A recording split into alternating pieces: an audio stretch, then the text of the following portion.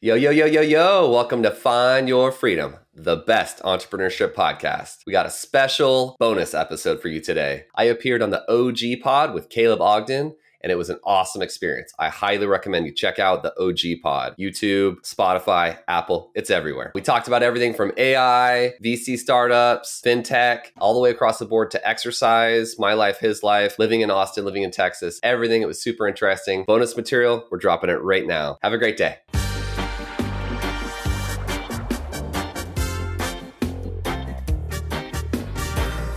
What inspired you to start Find Your Freedom?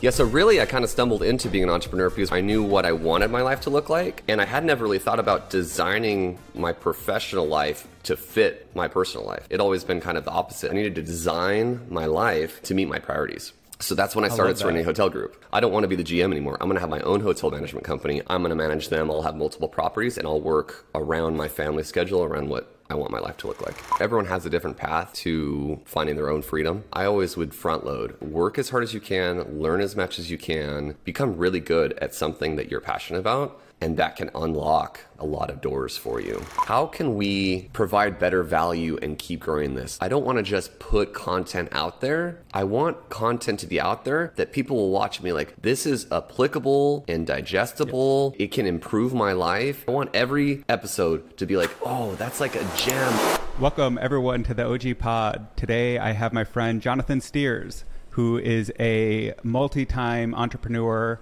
founder of multiple companies, and the president of Better Together International, a nonprofit that supports children in Haiti. Welcome, John. Thanks so much, man. I'm super excited to be on. I've been following your progress, and what you've done with the originals is pretty badass, so I'm stoked to be part of it. Well, I'm really excited about this new world of podcasting. What inspired you to start Find Your Freedom? So I'm a kind of a serial entrepreneur. I kind of stumbled into becoming an entrepreneur. I was super corporate the whole first half of my professional career. And kind of what got me into being an entrepreneur was I wanted to have kids and spend time with my children. So I couldn't do that in the old profession, which was being a hotel manager. I'd be working, 12 hours a day. And at the time that I kind of had this realization, I was living in Turks and Caicos, and I was like, I want to have kids. I want to spend time with my kids. And this is not aligning with what my goals are for the rest of my life. So I was like, I got to figure out a way to start my own thing and have more freedom. Was this Serenity Hotels, which you still have an affiliation with, right? Yeah, so this is like right before Serenity Hotels. So I started my career in hotel management. I went to Long Beach State, worked at hotels, and then I traveled around opening hotels for Starwood. So I worked for like Westin and W, St. Regis.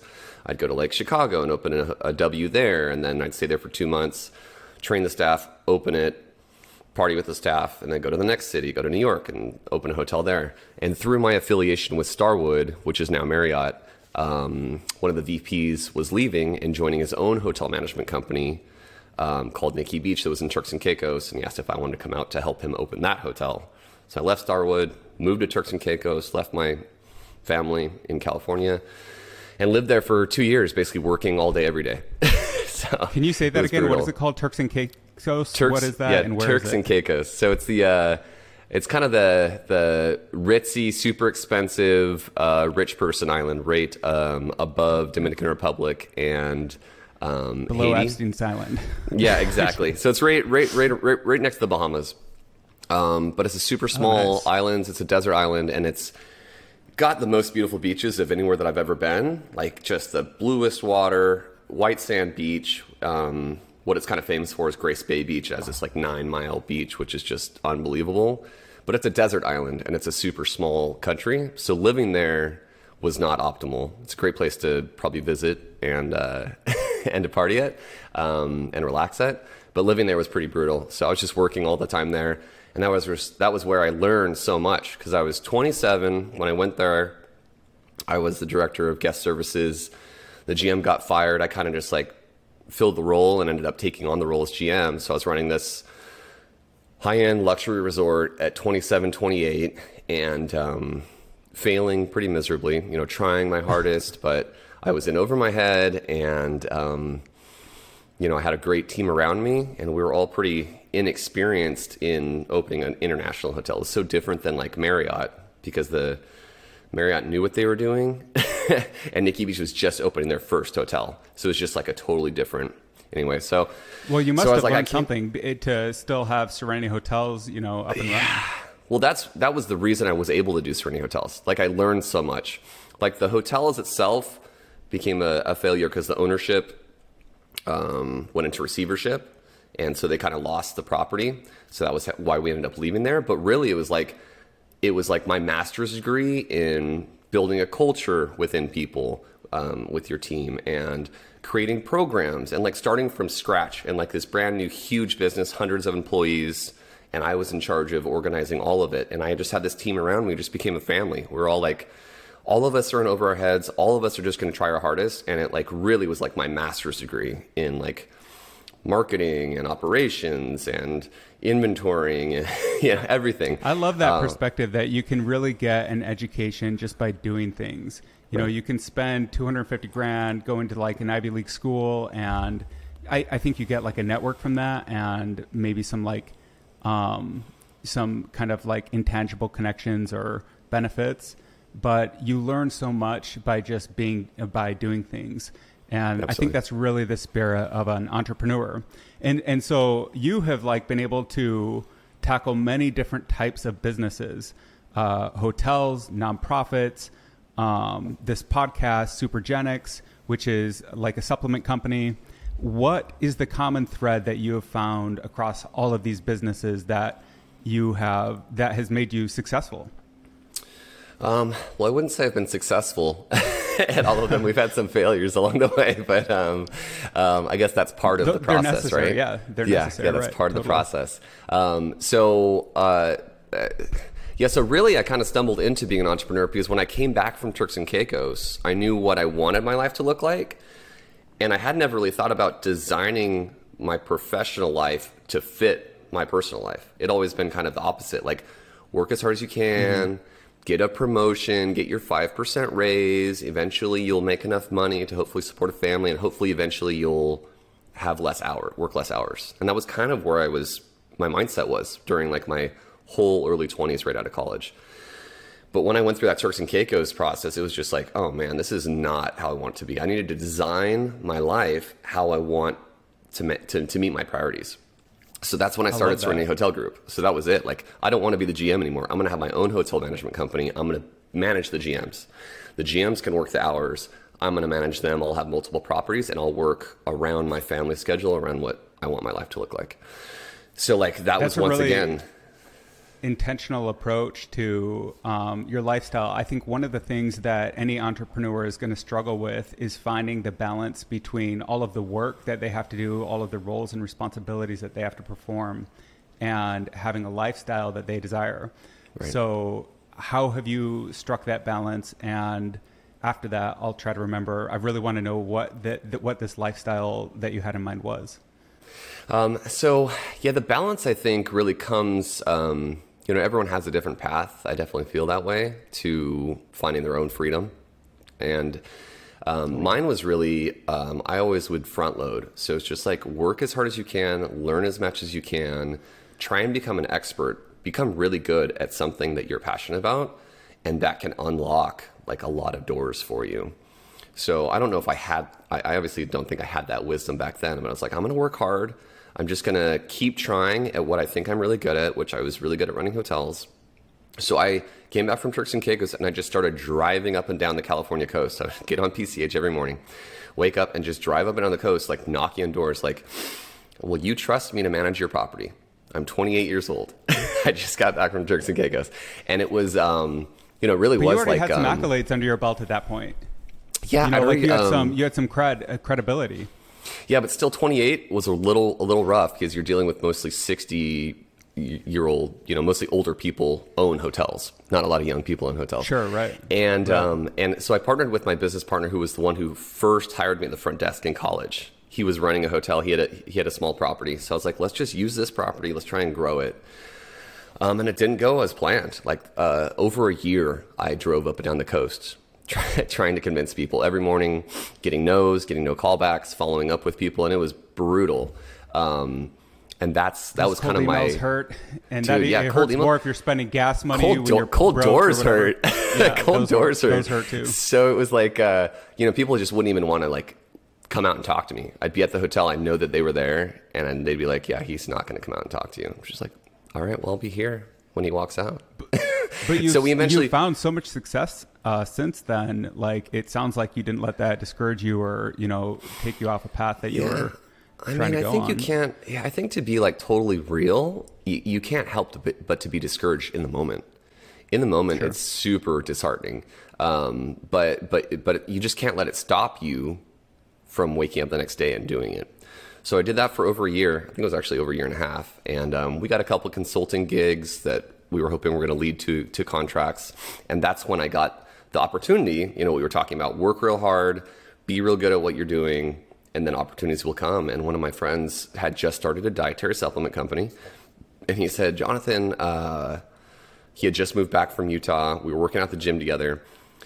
He's like, yeah, man, it's going pretty good. Like, we're getting a lot of sales online, but like, we don't really know how to grow it. So I looked at his books and I said like, oh, like, here's a few things I would do. Here's like the low hanging fruit from my experience in marketing and operations. Here's what I think you guys should do, because they didn't really have any operations in business. They were just really smart guys. And he's like, yeah, we don't really know how to do that. Why don't you come on board as a partner and just help do those things? So I hadn't had much progress with the hotel company. So my business partner, I said, can you manage what we have? And he's like, happy to do that. He's much smarter than I also. And so I just like went full bore on this dietary supplement thing. And it's so crazy. Like, dietary supplements, that has nothing to do with hotels.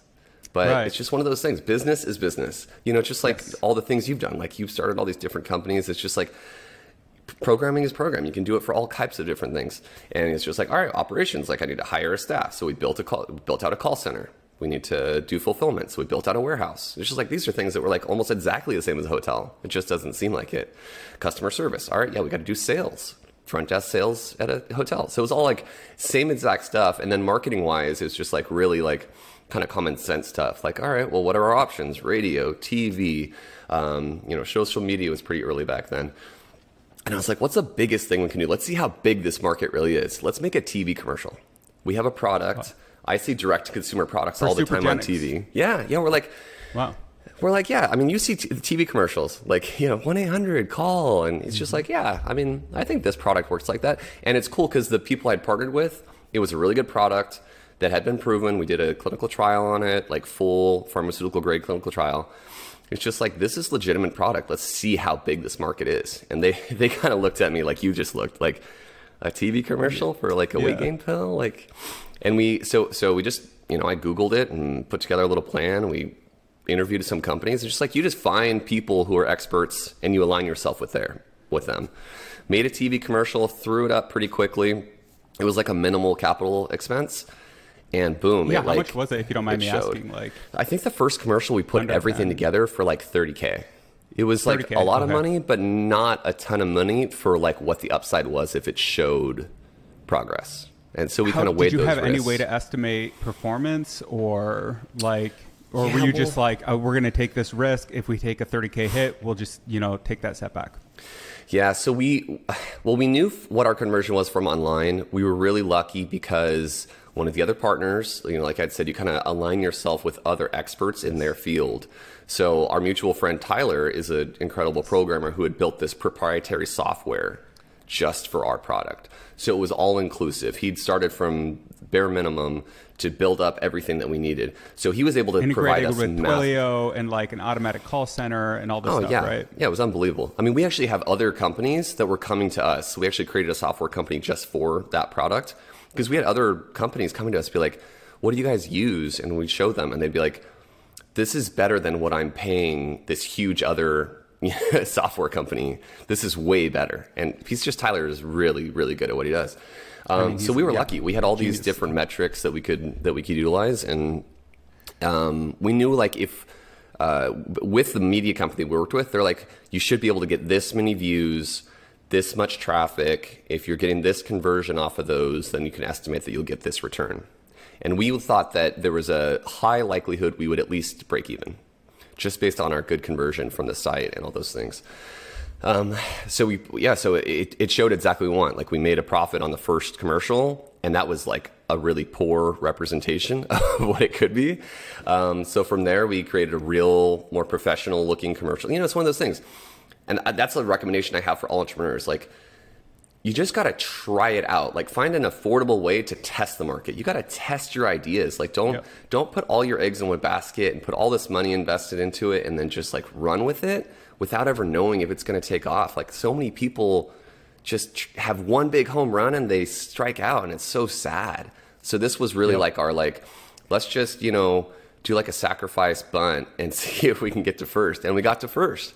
And then we were able to, you know, steal a couple bases. And yeah, so we've been on TV for 10 years now. It's like a really cool story. So, awesome. So the company Supergenics CB1 Weekender has been around for 12 years now. Last year was the 10th year I was on board, and we were in Vegas. Me and the two partners were having dinner, having some drinks in the bar in Vegas. And Travis, one of the partners, pokes Tyler and says, "Look at the TV." I turn around, and there's our TV commercial, CB1 Weight Gainer, on ESPN in the bar in Vegas. And it was just like, it was a super badass thing, because we were there for our 10-year anniversary. And it just like felt like one of those moments where it's like, yeah, we made it, Mom. Like, we made it. We're on ESPN. Totally. Yeah, so it was super, super cool. But, you know, one of those things where there's so many lessons that come through that. And in those lessons, you're always iterating. I think that's one of the things that, if you look at any entrepreneur, and you're a great example of this, but also any business, they have to pivot so many times before they find their product market fit and get adoption and get everything up and running. It just takes this constant grind of trying things out, seeing what works, you know, and not quitting. I think is a big part of being an entrepreneur. Right.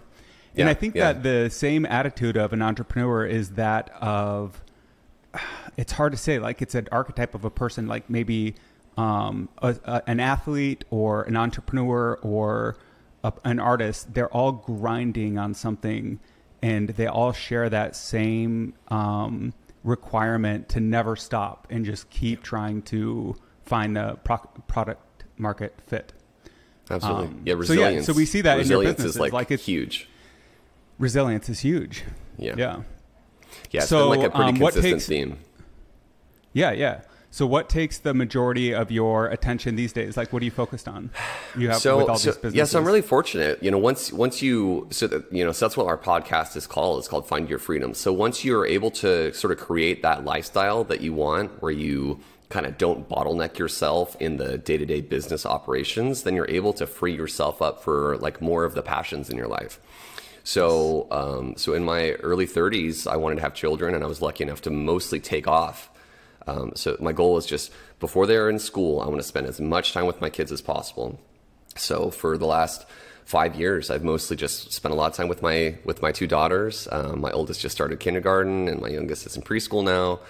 And and it's just been like probably the biggest gift I could have given myself, to have that opportunity. Because everyone always tells me, you never get those years back. Once they start school, then you can, go do whatever. But they're only home with you before school for such a minute amount of time. So I did that for the last 5 years. And one of my other passions, we started our nonprofit, which is called Better Together International. When I lived in Turks and Caicos, half my staff was Haitian. And so I was really interested. I hadn't known much about Haiti. So I went and visited the country and stayed with some of the friends there and some of my staff. And I fell in love with the country, and the history is just like mind-blowing. Like, did you know that Haiti is the first country to defeat Napoleon? Haiti beat Napoleon. I had no idea. It was the first defeat Napoleon had, because it was a French province, and Haiti fought for them for their independence. Basically, the slaves and the local people there fought the French colonizers for their independence and beat Napoleon and gained their own independence. It was the first defeat for Napoleon. But it was also, it was such a significant thing for that. But then France has been punishing the country since then for that defeat. So since Isn't that like 100, 200 years ago? Yeah. Well, that's why it's in such bad shape right now, because of the historical significance of France saying, all right, all the people that we're aligned with, you guys can't do business with Haiti now because they beat us and now they're independent. And it's just just like been this cycle of like, they can't get trade partners, they can't get in and out domestic travel. It's been like a really huge challenge for them. So the country is like literally the poorest country in the Western Hemisphere. So anywhere North, South America, it's the most impoverished country. So they have a lot of needs. It's so interesting that your experience led you there, though, just like through almost happenstance of getting into hotels, and then you learn more about that culture, and now that's part of your culture and your work and your efforts. Yeah. And, all of this stuff is such an evolution. It's crazy, and it's such a huge part of my life now because in the last 8 years or so, I've practiced Stoicism, parts of Stoicism, which like every morning I wake up and I try and think about how fortunate my life is to put like myself in the right perspective, and I think about those children in Haiti that are born into these situations that they have no control over, and it kind of makes you think about how fortunate we are to be born into the situation we were born into. Just being in America, number one, like how fortunate are we to live in a country that has so much wealth and opportunity, and we had no control over that. That's just luck, right? That we were born here. We could have been born anywhere. People are born anywhere. In Haiti. So that kind of helps give you perspective when you go throughout your day and like bad shit happens. You're like, oh, well, that was really bad shit, but I have like so much to be thankful for. And I think that kind of Stoicism perspective, thinking through those things, thinking through like how fortunate I am when my children are healthy. One of the things that I went through when my first daughter was young, I had to go to CHOC, the children's hospital nearby. And like you'd look around and be like, man, there's so many sick kids here. This is so fucked up. And it's just like, man, we're so lucky. We're so fortunate. People deal with such huge challenges. Well, and it gives you this responsibility then to, once you acknowledge how fortunate you are and how blessed you are, you then have that responsibility to try to figure out, well, how can I, improve other people's lives? And it sounds like that's what you're doing in Haiti.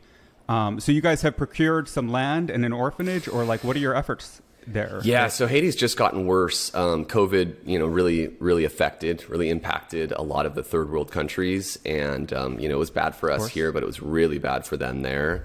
So they've gone even more downhill. The president got assassinated, and the new president took over, and then it turned out that the president took over was actually the one that assassinated the old president. So now there's like no government there right now. So the gangs just took over the whole country, and there's no military force in Haiti that can now take it back. So it's like Haiti is just ran by the gangs. Have you ever heard this expression that trust is the ultimate currency? It's kind of obscure. I haven't, but I like that.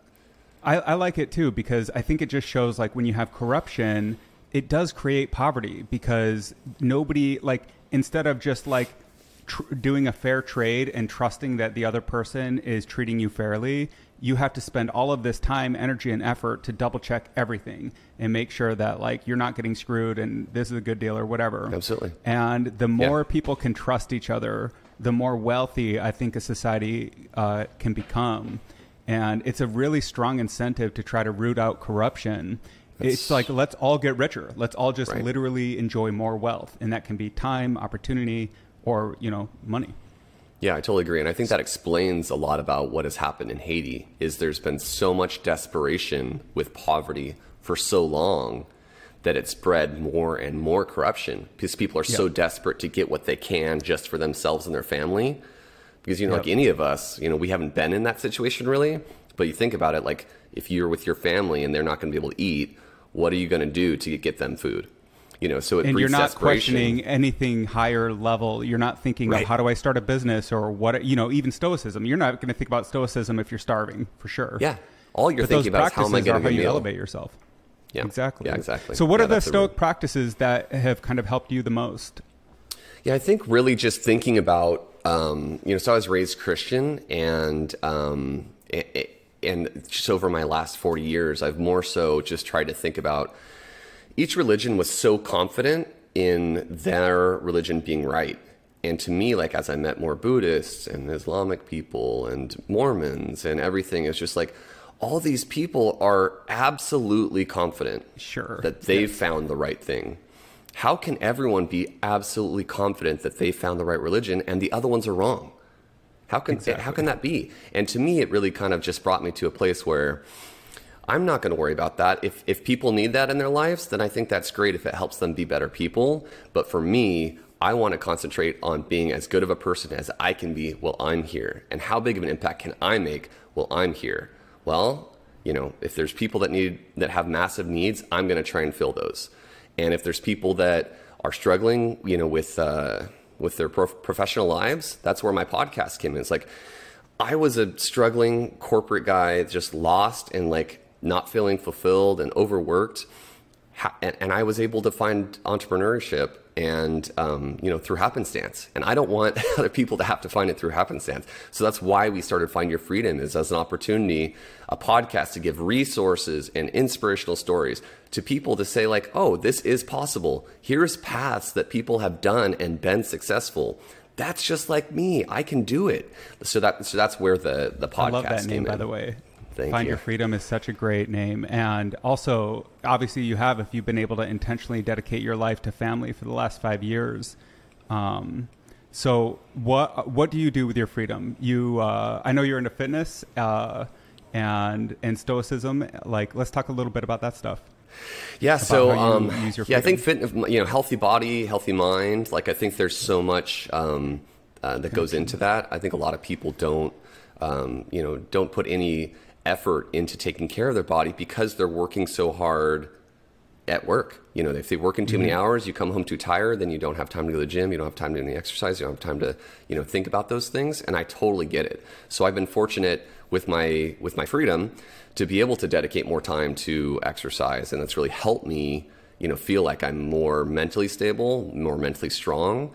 So I just turned 40 this year, and I was like, I'm going to try my first sprint triathlon. So it's the 3-mile run, 1/4-mile swim, 10-mile bike ride back to back. So I just started training for it, and it really ended up being easier than I expected because I'd been doing some training for it.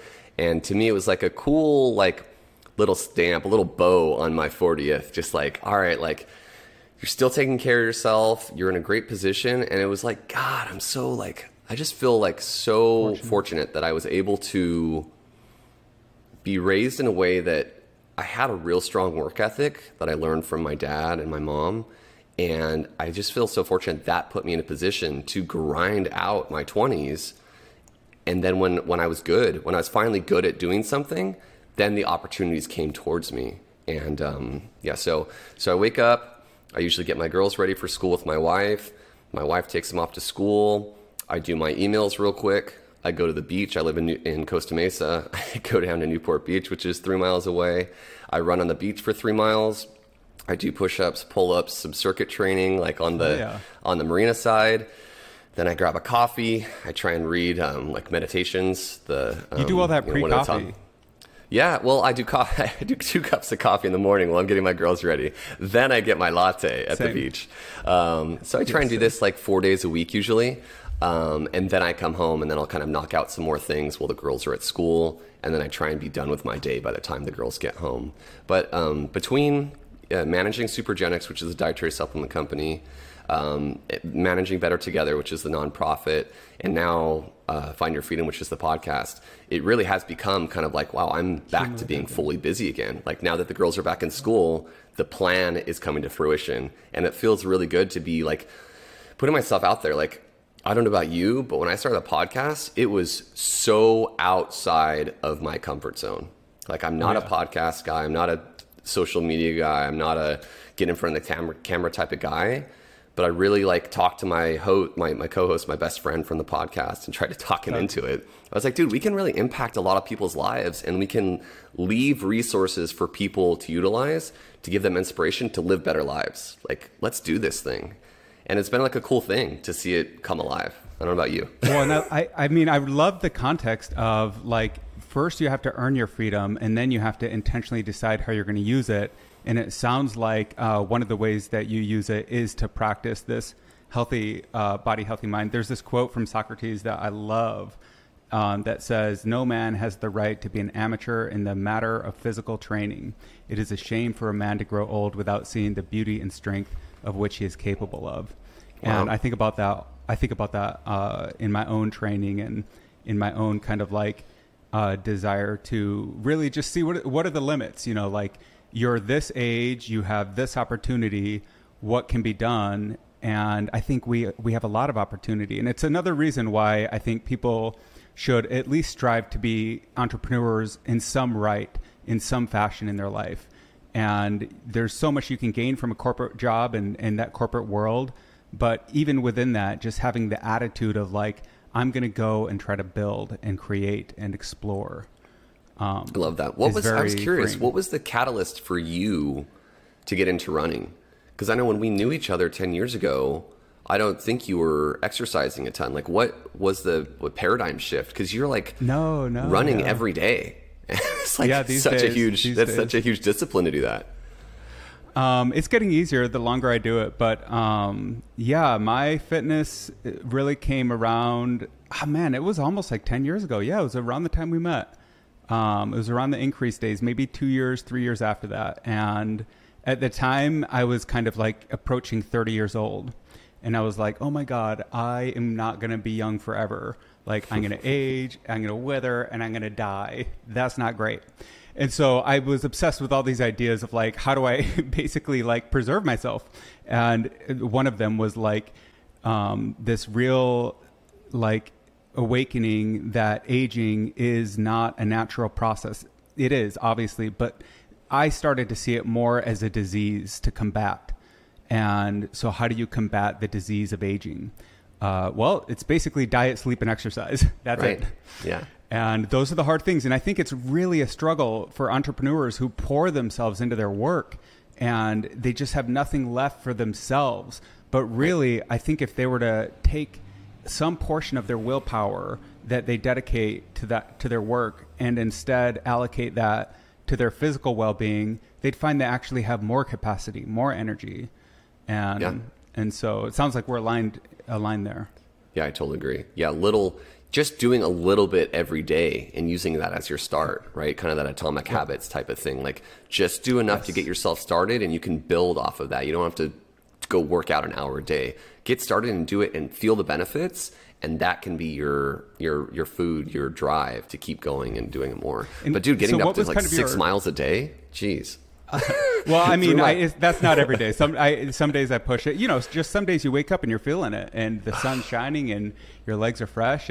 But I try to do about 20 minutes a day, which really it's not that big of a time commitment. And what I would say to myself 10 years ago is, everyone can walk for 20 minutes. Everyone, and just start walking. It was like when I tried to do my first pull-up. No chance I'm going to do a pull-up. You have to first do a negative and, you work your way up to these things. So what was your training like for this triathlon, and what is a sprint triathlon? Yeah. So it's kind of like the bare minimums triathlon. It's kind of like they call it the starter triathlon because, the real triathlons are so, like we were just talking about atomic habits, like a real triathlon is like so far above what I think I'd be able to do. But I was already running at the beach. And then I thought, you know what, I live a few miles away, so I just took the long way to the beach on a safer road, and that's 5 miles there, 5 miles back. So I'm already getting a 10-mile bike ride in a couple times a week now. And then I was like, I'm already a decent swimmer. Like, let me see so I just started jumping in the marina side of the ocean, started doing 20 minutes of swimming. I was like, wow, this makes my body feel great. Running a lot can be really hard on your body. And I was running, 3 miles a day every day. So I was like, all right, now I'm breaking it up. I'm biking and I'm swimming. My body's actually feeling better. My legs aren't hurting at all. And I'm getting more overall exercise. I'm loving this.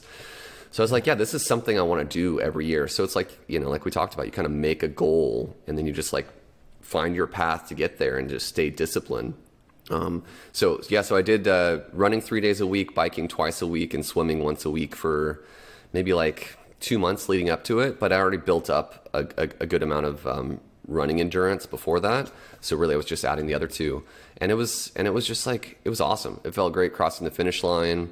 And I think it's going to be an annual thing I'm going to do every year now, because I think it gives me a little bit more motivation to stay on top of things. Because man, when you take off a few weeks, it's amazing how fast you drop, how fast your body just loses it. So yeah, so that's kind of my motivation to stay on it. I'm a big fan of doing things every single day, even if you're just just barely, not, you should never barely put in the effort, but just doing the minimum to check off the box, at least to yourself, according to whatever that means for yourself, you maintain that habit that way. And then I also think it's really important to have like these events. I need to be better at this, where you just know that I'm going to do this event at this time, and that's what I'm preparing for. And then it's like when you're thinking of traveling, or you're thinking of like, all of the things that you do in your life, it's all baked and built around that event, which is like, a stake in the ground. 100%. Yeah. Yeah. It's been a real good motivator for me. What are you working towards for your running? Are you trying to get down to a certain mile speed or something? Actually, yeah. I mean, I think I'm already there. If I was to try it, one of my goals was to be able to run a 6-minute mile, and I can hold a 6:30 pace at like my 3rd and 4th and 5th mile. And so I'm sure that if I started fresh, I could be at a 6 mile. But, one of my goals is just to get to a place in life where I'm hoping actually through podcasting, I can get this. Because like you could just try to buy trainers and you can try to buy coaches and all that. I've tried that stuff in the past, but I've never been able to find something that like works for me. But I would love to find like a partner in fitness that can analyze everything and be like, here's the mistakes that you're making on your form. You need to like lift your leg higher, or like have less ground contact time, or whatever it is. So I'm hoping that the longer I'm in the game, the longer I'm doing it, the more I'll be breaking into like higher tiers of people that are super serious about it and super knowledgeable about it. And then they can kind of fill those gaps that I have. I love that. But I should like come up with like, run a half marathon or those kind of things, because I do think that those credits really help like, put a bow on things. And even if like, they're not always the highest form or highest achievement, it still really matters, because it's like still a credential. And those credentials, you need to like make sure that you're getting those and that you're getting credit for your work somehow. And I think a good way to do that is by having those events. Yeah, it's important to build out your resume. I think that's one of the like more important things that my dad taught me early on is, you really just want to accomplish things because it makes you, it makes you feel good, and then it helps you push forward for the future. And I think that's one of the reasons I was able to be so successful so early in hotels is I was in Starwood Marriott, and I was out of college 23, 24, and I was going to open these hotels with 45-year-olds, and I was this 25-year-old looking around the room, and if you don't feel like you should be there, then you're not going to be there. So I really kind of use those accolades to try to build myself and be like, I do belong to be here. I'm better than these guys that are around me, and I get the team more excited than they do. And I have these benefits of being younger and in with them. And if you don't, I don't like that fake it till you make it line anymore. Like I used to kind of roll with that, but there is some truth to it for sure. Like I probably shouldn't have been there because they had much more experience than I had at the time, but I was more passionate and I was giving more effort. So I was able to be there, and then it ended up working out better for me. That's how you bridge the gap. Exactly. Just to address the fake it till you make it, I see there's two sides of it. When you're just a young buck and you're starting out, you haven't had the opportunities that everyone else has had. And I think there was some philosopher that said something to the effect of everyone starts out as an amateur, and they basically just have to do what other people have done and kind of like try it out and evolve their style. And what makes an artist is they kind of steal that style and make it their own. Mm-hmm. And I think that applies to everything, business and entrepreneurship. So there is an element of just acknowledging that you're going to have to like push yourself outside of your comfort zone in the beginning. But after you've done that enough times, I then think it's important to transfer to the other side. You know Alex Hermosi? Mm-mm. Oh, yeah. No, absolutely. He's an entrepreneur. Yeah. Mm-hmm. So he has a quote that I like, that's something to the effect of, you don't get confidence by shouting affirmations into the mirror. That's kind of the fake it till you make it. You get confidence by having an undeniable list of credentials, even yourself. Like, I used to be this way, now I'm that way. I couldn't do this triathlon, now I can. And those kind of things are the root of confidence. Another quote that's coming to mind from Carl Jung is that the only people that have a true right to self-confidence are the people that have faced the challenges and truly overcome them. And that can be starting a business or overhauling your fitness. I love that. You got to really know that you did it. Yeah.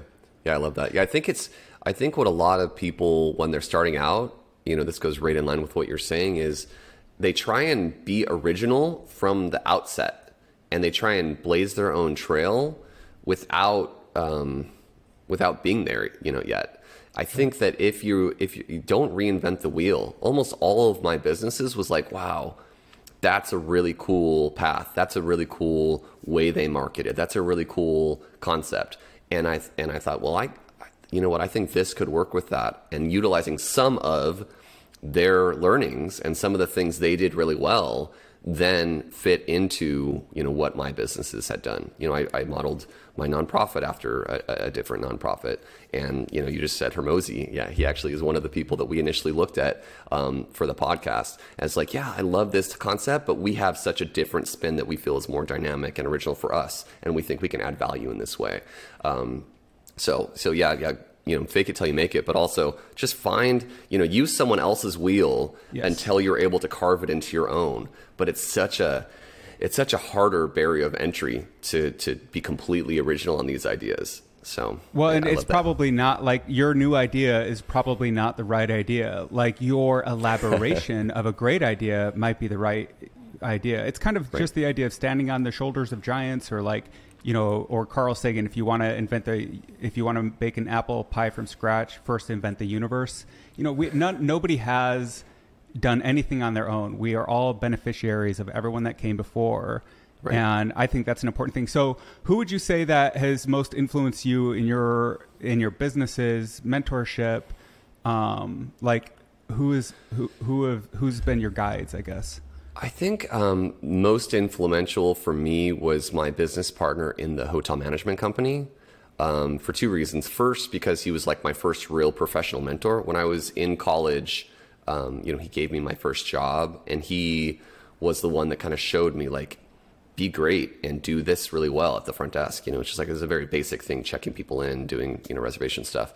But if you get good at that, you get the opportunity to do the next thing. If you get good at that, you get opportunity to do the next thing. So it was like in college, I was like front desk manager, housekeeping manager, marketing manager, director of sales and marketing, and then GM. By the time I graduated the hotel, I knew how to do everything in the hotel. And he showed me like, if you do these things well, if you excel, you get on to the next challenge and you get more opportunities. And I think that really like set me up the dominoes. He set up the dominoes for me to be successful.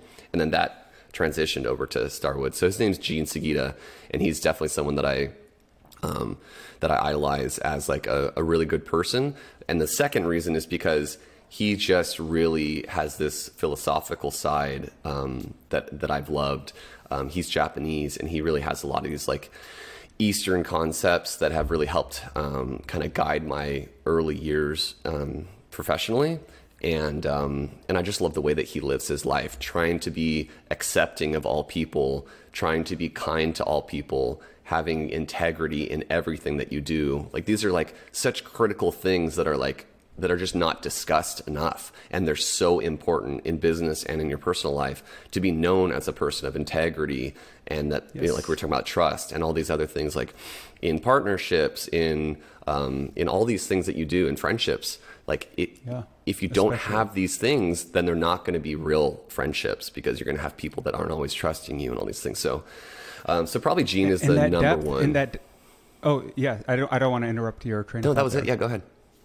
Well, I was just saying, like, look at the depth of your own relationships. I mean, I can't agree with everything you said more, but like with Supergenics, you're on year 12 of working with these partners.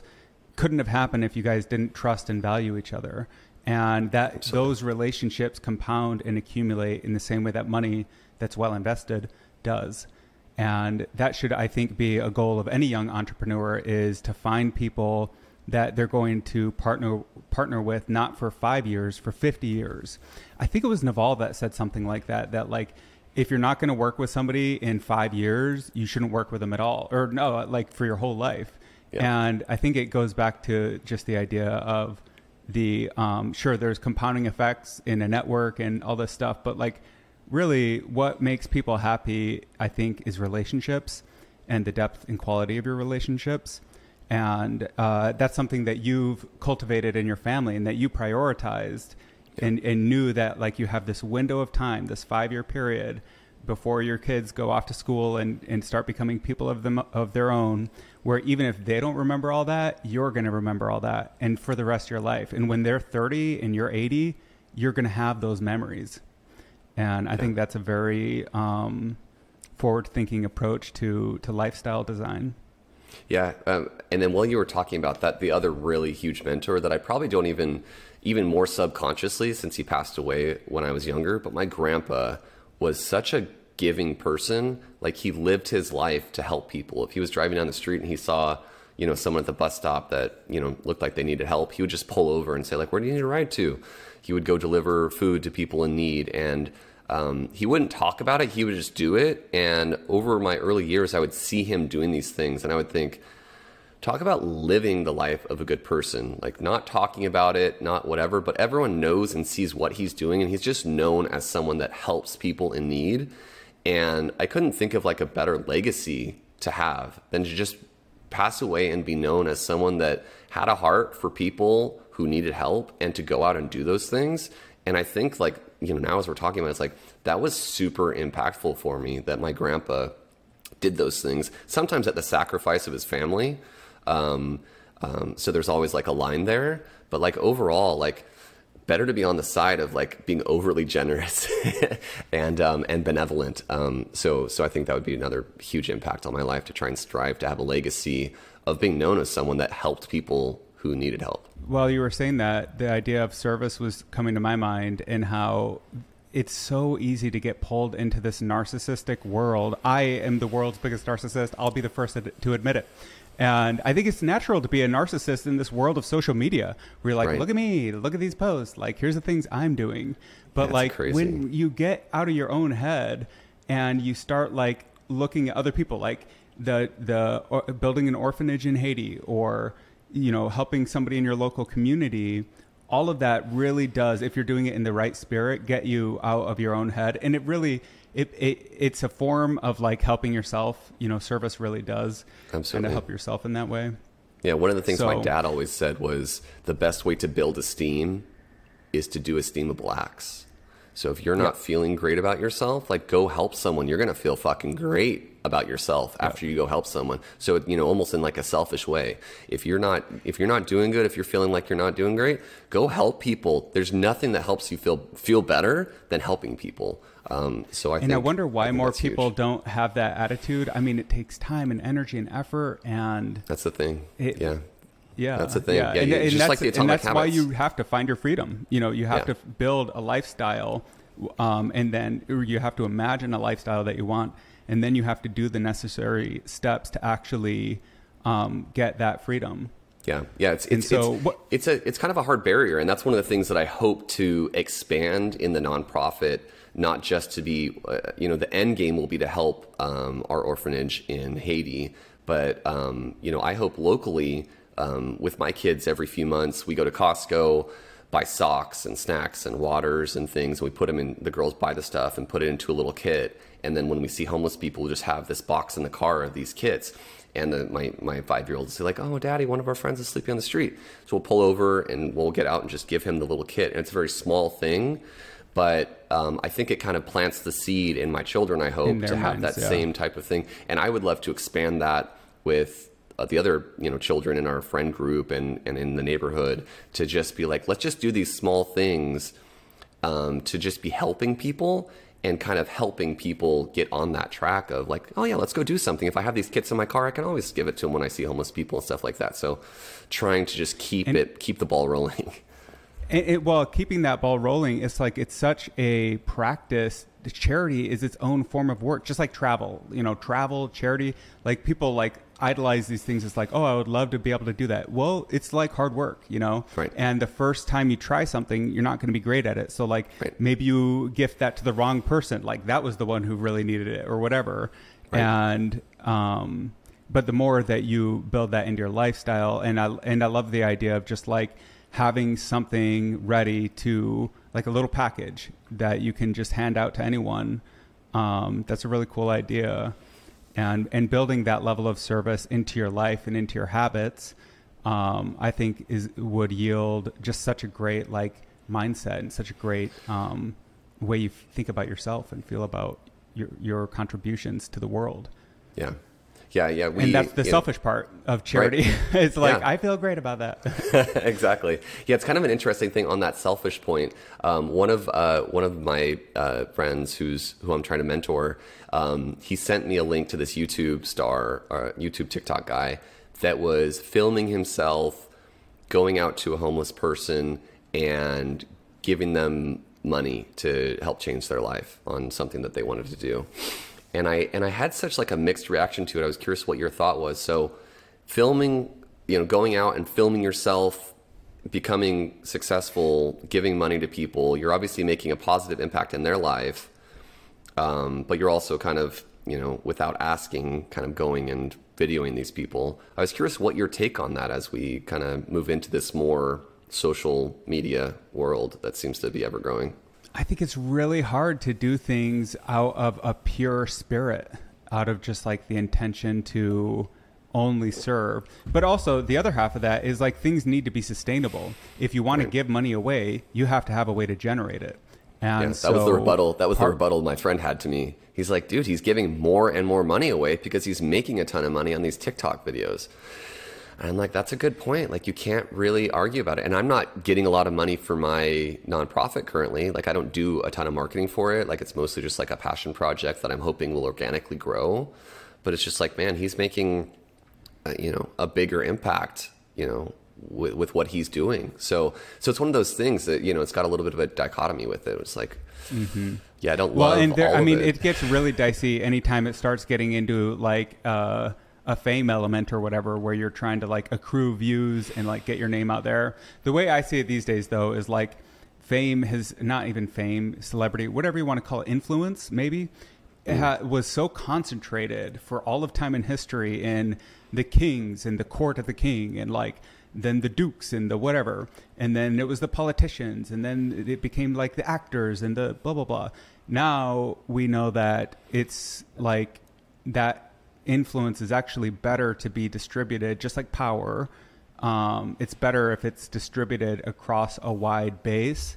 But the question becomes like, why do you want that? Is it fueling your narcissism, or are you, I don't know. Like, I think about this stuff for myself. I talk to a lot of comics on my podcast. And one of the questions I always ask is like, why are we trying to get on a stage and tell people what we think? Right. Like I want to be on the light with my voice amplified and I'm going to tell you what I think.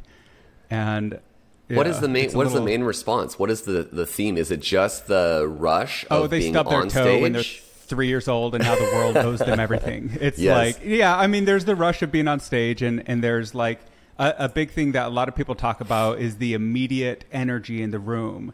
And man, it is something. Like, I'm sure you get the same thing at Toastmasters or if you go and speak at a conference. Whatever. For me, it's karaoke. I get that. Karaoke rush. is a great example. Yeah. Like if you're in front of 30 people and you're putting yourself out there, depends on how forgiving they are. All three of the people that watch my karaoke when I go to the bar, man, they are loving it. They're loving it. But all three people. As you're putting yourself out there and getting that immediate feedback, it does create this really compelling energy. And it almost is like, it's not like a hit of a drug, but there's something that you want to seek it again. But then not everybody does it. And so I guess it's not, something that everyone is interested in. Yeah. Well, I can tell you, like for our Find Your Freedom podcast, I can tell you, we put it out on Spotify and Apple and YouTube. And I can tell you when you look at it weekly and you look at the performance, what it has done for me is I look and I think, fuck, man, like how can we provide better value and keep growing this? Like I don't want to just put content out there. I want content to be out there that people will watch me like, this is applicable and digestible, and I can, it can improve my life if I, use these inspirational resources from these people.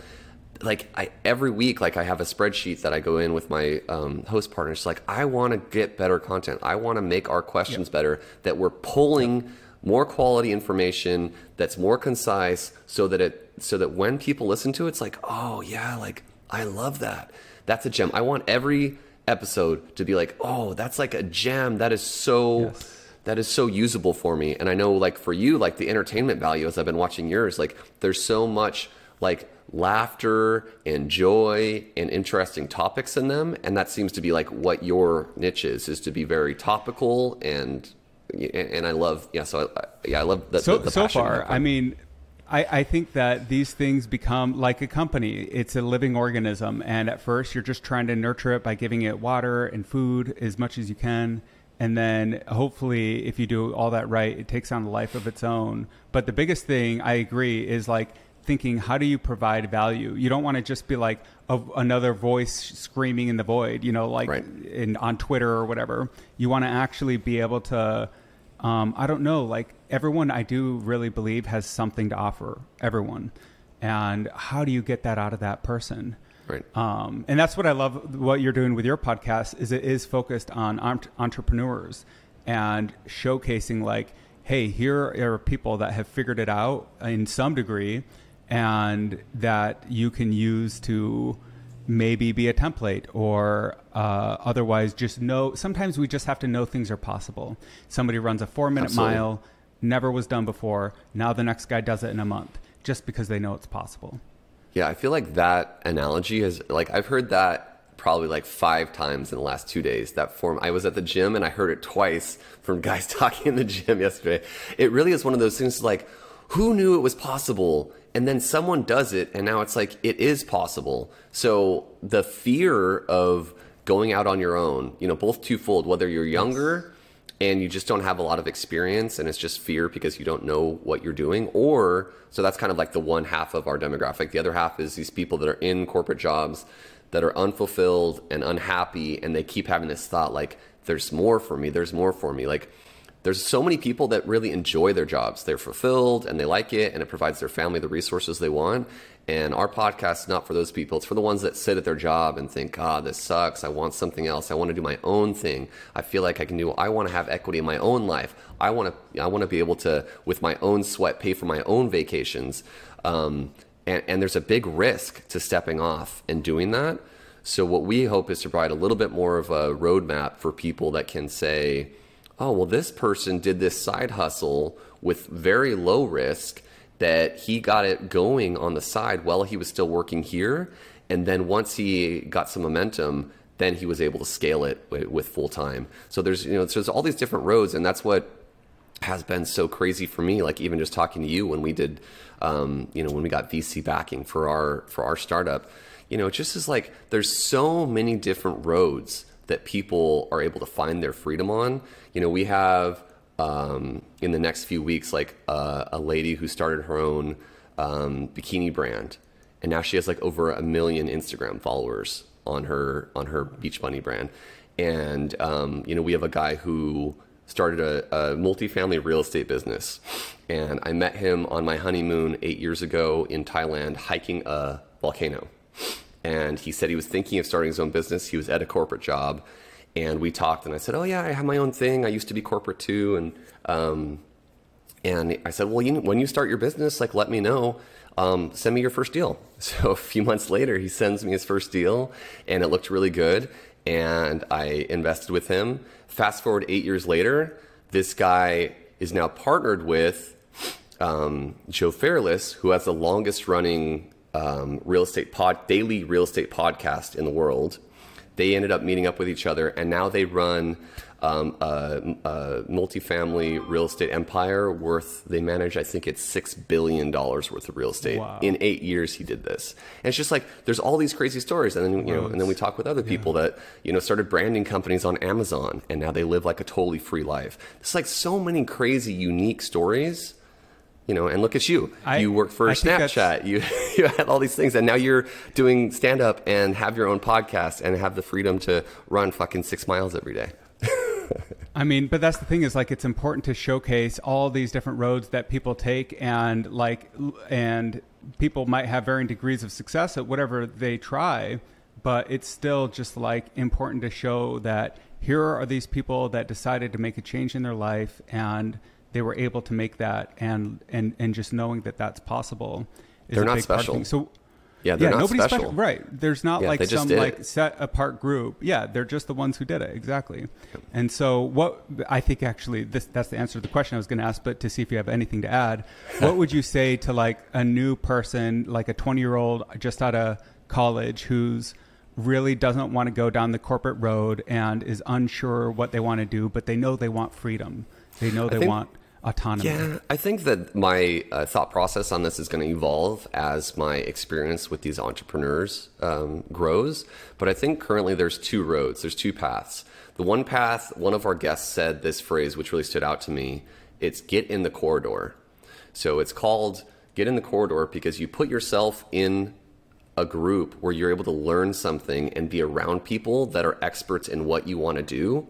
And they teach you and they model you and you're able to become an expert. And then once you're in the corridor, then you can open the door and go do your own thing. So that's one path that I think a lot of people that I recommend. That's probably the safer path. And then the other road I think is really kind of the balls to the wall road. It's just like, I'm just going to go start trying shit and I'm going to see what sticks. I'm just going to try a bunch of stuff and I'm going to throw it up on the wall. And for the fresh out of the college kids that are, not really wanting to do something else, there's such a low barrier to entry on the influencer world and all these different things to be able to monetize that life now. That you can even do that on the side while you're getting your first job. But that's kind of like the other route. It's just like, I'm just going to go start trying things and learning things on my own. And you have to be really disciplined to take that road because that's going to take a lot of like self-education and really kind of grinding on your own without having like specific mentors. You'll have YouTube mentors and influencer mentors. But I think those are like the two like common paths. There's obviously a huge variant in between. But those are the two recommendations. And maybe the best thing is to just know both of those approaches and do your best to do both the grind approach and the surround. I mean, you said it multiple times in this episode is you really, and this is like my whole life is based around this, is like find a way to surround yourself with people that are better than you somehow in any dimension, because naturally through osmosis or whatever, like however people relate to each other, you're going to improve, assuming that that's what you want. Absolutely. But the trick to that is if you surround yourself by people that are better than you, but you don't provide them any value, it's going to be a short-lived relationship. So you have to really think about yourself, like, how am I going to provide these people value? And I think you're kind of like me, or you're more skilled than me. But I mean, I always thought like I didn't know the value I was bringing. People saw the value I was bringing because I worked so hard to get these kind of, like bringing people together to work well together, building a culture, building organizations, managing people to do jobs better than I would ever do them. Those are kind of like nuanced things that I wasn't able to really tangibly know about until people were like, dude, you kill it, all this like stuff that isn't like common. And that's what the value I was bringing, whereas other people just bring like real knowledge and expertise in programming and marketing or legal or finance and analyzing numbers, and like there's so many different things you can become an expert in. But if you don't provide the value to these other people that are so good, like you just said, like people ask me why I've been successful in the few things that have worked out for me. It has 100% been me partnering with people that were much smarter than me, that I was able to just use their skill set, and I provided enough value that it made sense for them, and then it worked out. It really is like very little on me and what my skill set is, for sure. Dude, I think that's such a great way to concretize this episode and tie it up in a bow is the path to being an entrepreneur. You have all of these different roads, but just like with relationships and starting a business and all these different things, you need to find some real value. You need to find some way to provide a benefit to somebody. And then through that, natural trades are going to happen that make everyone richer, everyone happier, and everyone more fulfilled, and hopefully everyone more free. Right. Absolutely. Yeah. Find your freedom, baby. Find your freedom. Find your freedom. So, how do we find your show, and how do we find our freedom? Yeah, so our show's called Find Your Freedom. We're on Apple and Spotify. There's a couple shows with our name, unfortunately, but you can look for our goofy cartoon logo. I love the logo.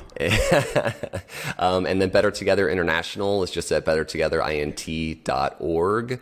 And I can tell you the most thing that you can do is just go do good things for people. Go do something that will make yourself feel better today. If you see someone in need, open that door for them, hold that door for them, pull out the chair for them, buy food for someone that's sitting outside that's hungry. That's my main thing that I would like to pass on to people. Jonathan, you've opened doors for me and given me these great gifts. So you're a walking example of that. And I just appreciate your time and coming on the show and sharing all this with us. I do really appreciate it. Thank you, man. I really enjoyed this conversation. Appreciate it. All right. Thanks, guys.